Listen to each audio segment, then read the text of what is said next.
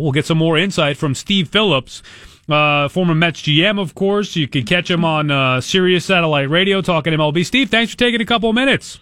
No, my pleasure. Good to be on with you. Yeah, always love having you on. You give great insight and great opinion, and the reason why I wanted to have you on specifically tonight was your opinion on Matt Harvey. We've been talking about Harvey and the fall from grace the first hour of the show, how sad it's been, but I loved your candid views, Steve, of it as a former GM. You know, basically saying, who the heck is Matt Harvey to, cry about anything at this point because he's been terrible. Yeah, I mean, look, I think players earn what they get. There's no scholarships in professional baseball. And, you go back to after the 2015 season. Since then, he's 9-19 with a 5.6-something ERA. He's given up a lot more hits than innings pitched. He's walked like 76 guys in 200 innings. I mean, he has struggled. And I mean, this is a predictable outcome of his performance. This isn't any surprise. I mean, he struggled. There are a lot of guys who might be sent to the minor leagues, a lot of guys who might be out of baseball that have performed in this way. So, he has no right to be angry at anybody but himself. And certainly he has said he is. But the idea that the Mets owe him something to keep him in the rotation, David Price, he was with Tampa, then went to Detroit, went to Toronto, now in Boston. He has this note that he puts in his locker. And it says, if you don't like it, pitch better. And that is absolutely the truth, and something that somebody close to Matt Harvey has to have that conversation with him and say, look, you're not a victim. You're absolutely not a victim. If you were pitching in a way that the Mets thought you could win a game, you'd be in the starting rotation. You've earned this, and you've taught them to treat you this way. So, if you want it differently, then go out and pitch better. And you don't get to dictate and pick when you pitch and where you pitch. Just when they give you the ball, go out there and get the job done. And so, there's nothing else that he can say or do. And the idea that he has some anger or resentment toward the Mets is ridiculous to me. And what it does is it further reinforces the decision that they made, that they did the right thing. Yeah, look, I'm with you. I'm in agreement with you here. How would you, Steve, have handled this? Have you ever had to handle something like this when you were a GM with a player? Would you have been this candid as a GM? Did you ever have to handle a situation like this? Yeah, I think that, we sent, back when I was there, we had Steve Traxel that we signed as a free agent. He was struggling, and we sent him down to the minor league.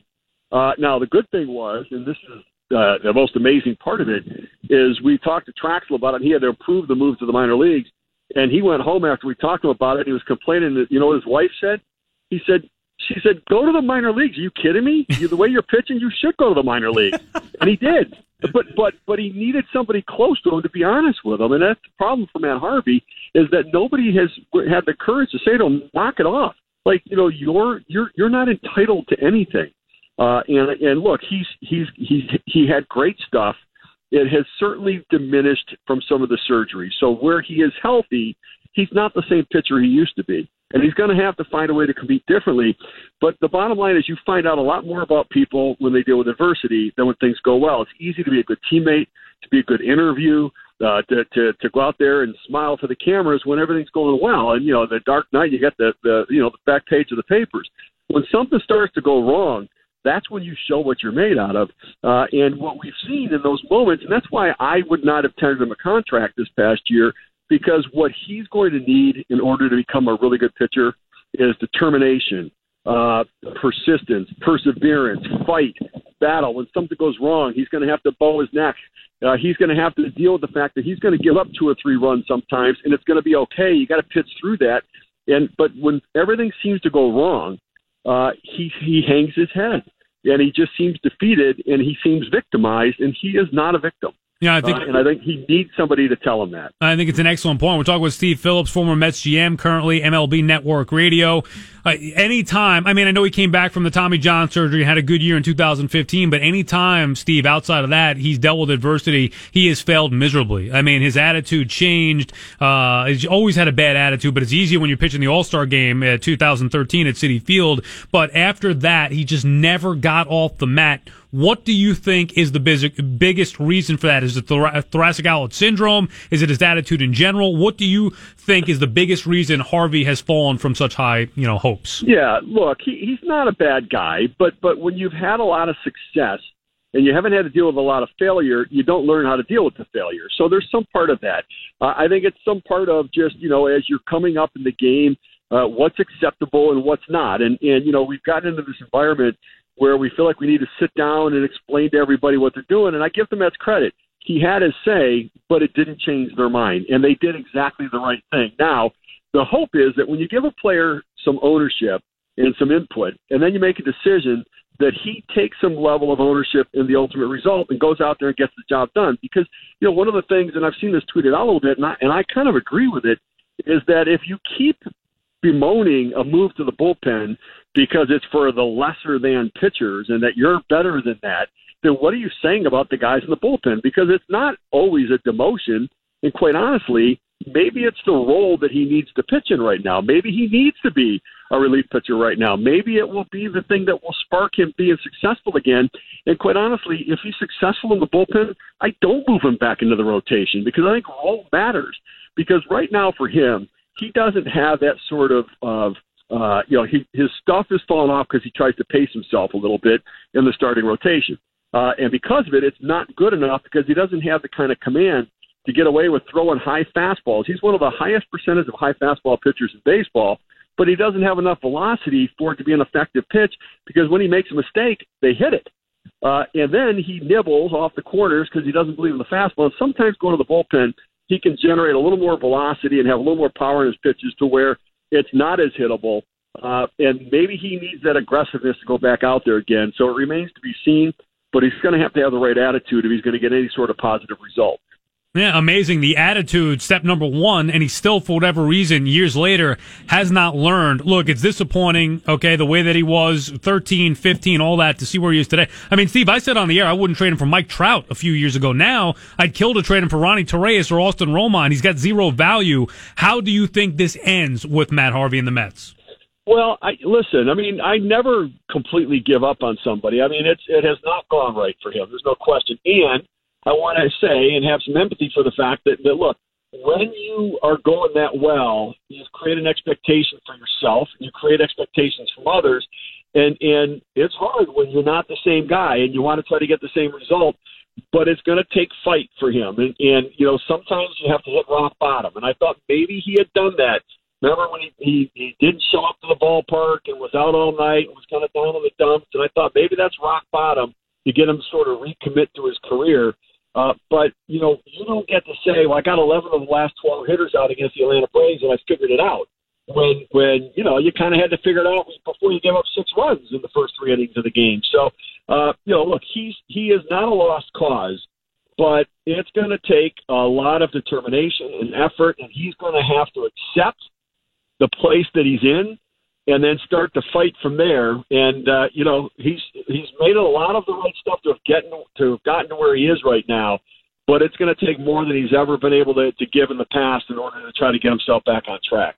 Talking with Steve Phillips, former Mets GM, current MLB Network Radio. By the way, Steve Traxel, very underrated. I loved Traxel as a pitcher. He took forever, Steve, but he was good for you guys, especially after you sent him back down, came back up. He was solid.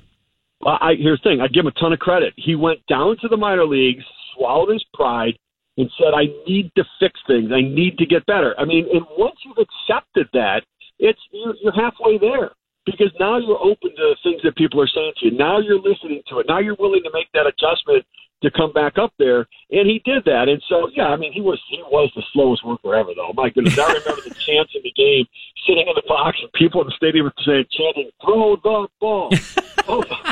I mean, that's a problem. It is a little bit of a problem, but he did compete. That's the thing I liked about it. He did compete and went out there and battled every time out. The human rain delay, Steve Traxel. We'll talk with Steve Phillips, former Mets GM, MLB Network Radio. How about this Mets team overall, Steve? I know they got out to a hot start. I've lost a couple of series here, but no big deal. Nice record early on this year. You believer in this Mets ball club? Well, they're playing better than I thought they would, and I think it's going to be really interesting to see now behind DeGrom and Syndergaard what the rest of the rotation does. And I think Vargas may be coming in. The one thing that Jason Vargas needs to do is be predictable. Just go out there and give 6 solid innings, 3 runs a game, and then, that should suffice, right? You don't have to go out there and dominate. If you give a little bit better than that, and at times you did last year, that's great. But just keep the team in the game every time. The bullpens have had some bobbles, but they play a lot of close games. And they have some guys with good stuff and good movement that sometimes they can't command it. They're going to need some length out of somebody in the bullpen. And Harvey could really, honestly, solve a huge need in the bullpen. They need a reliever to come in and give them multiple innings to be able to get lefties and righties out so they don't have to do the matchup thing every single game that they're out there and have a chance to win. He can really serve a very important role in the team. It may not be what he wanted. It may not be what the contract would lead to in the future for him, but he's got a shot to really take on a really important role on the team because they can use that length in the bullpen. But, yeah, look, they're scoring runs in ways I didn't think they could.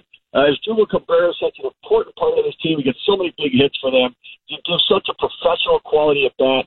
And so they've been exciting to watch so far. It's been a lot of fun. How about the rest of the NL East, Steve? I mean, the Phillies, the way that they started, everybody thought Gabe Kapler may not last a couple of weeks. They have certainly turned it around.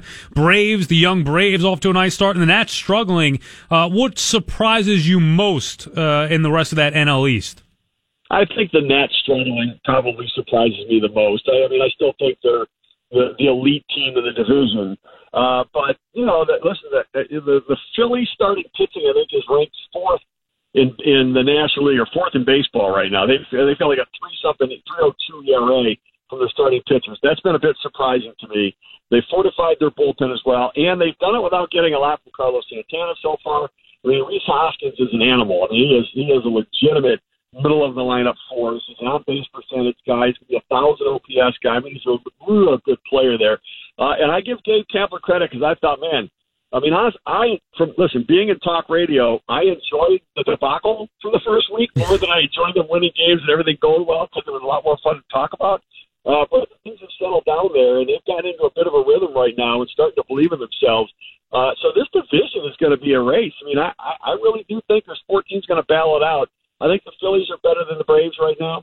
And give both those organizations credit, though, for how they've gotten through the rebuild rather quickly and in a pretty competitive place right now. Yeah, we thought, I mean, at least most people thought it was certainly the Nats division all the way, and then maybe, at least for me, it was a 2-team race with the Nats and Mets. I did not expect the Phillies or Braves to compete. They've gotten off to nice starts. How about the NL Central real quick? Really the NL overall. I mean, even out in the West, you got those 3 teams, Diamondbacks, Rockies, and Dodgers. NL Central, you got 4 teams that are going to fight for that division. You think the NL Central, the way it is right now with the Cards, Brewers, Pirates, and Cubs underneath them, you think all 4 of those have a legit shot to win the NL Central? Well, I think the Cubs are the team to beat still. I do. I think they have the best starting pitching, even though it hasn't thrown the best so far. I think that they have the best roster. They don't have a great leadoff option, but, you know, there's just so much talent on that team. I still think they're the team to beat.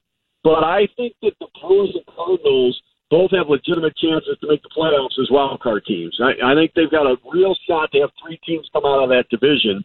Which means that the Mets are going to be battling with the Cardinals and Brewers to be able to be a wild card team. So if the Mets don't win this division, if the Nationals come back like I think a lot of people think they will, I think that it's a really deep division. Pittsburgh's not going to hold on. I think they've come out fighting, but I don't anticipate that they can do anything there.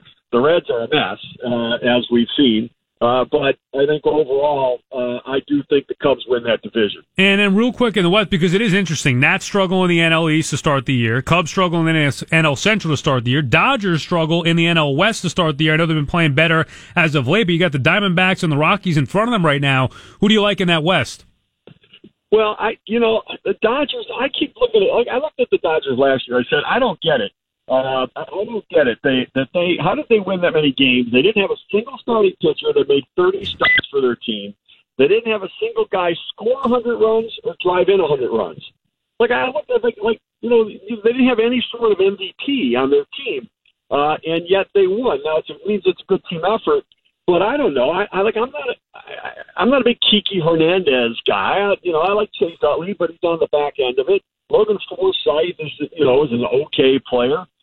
So I don't know. They just found ways with their depth, and they had really good pitching. Now, I don't think Rich Hill and Alex Wood are going to perform the way that they did again.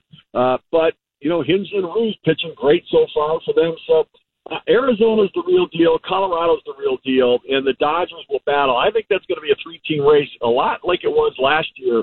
At least in the wild card. I think the Dodgers won't be the 100-game winner. that they were a year ago. Yeah, some good ball clubs in the National League. Last one before we let you go, Steve. The AL East. Red Sox running the way with this thing. I know you love Toronto, and they've shown some promise here early on. Just lost 3 out of 4 to the Yanks, which I was surprised at the way the Yanks were playing. But you think Boston runs away with the AL East, or the Yanks or Blue Jays come back in this thing?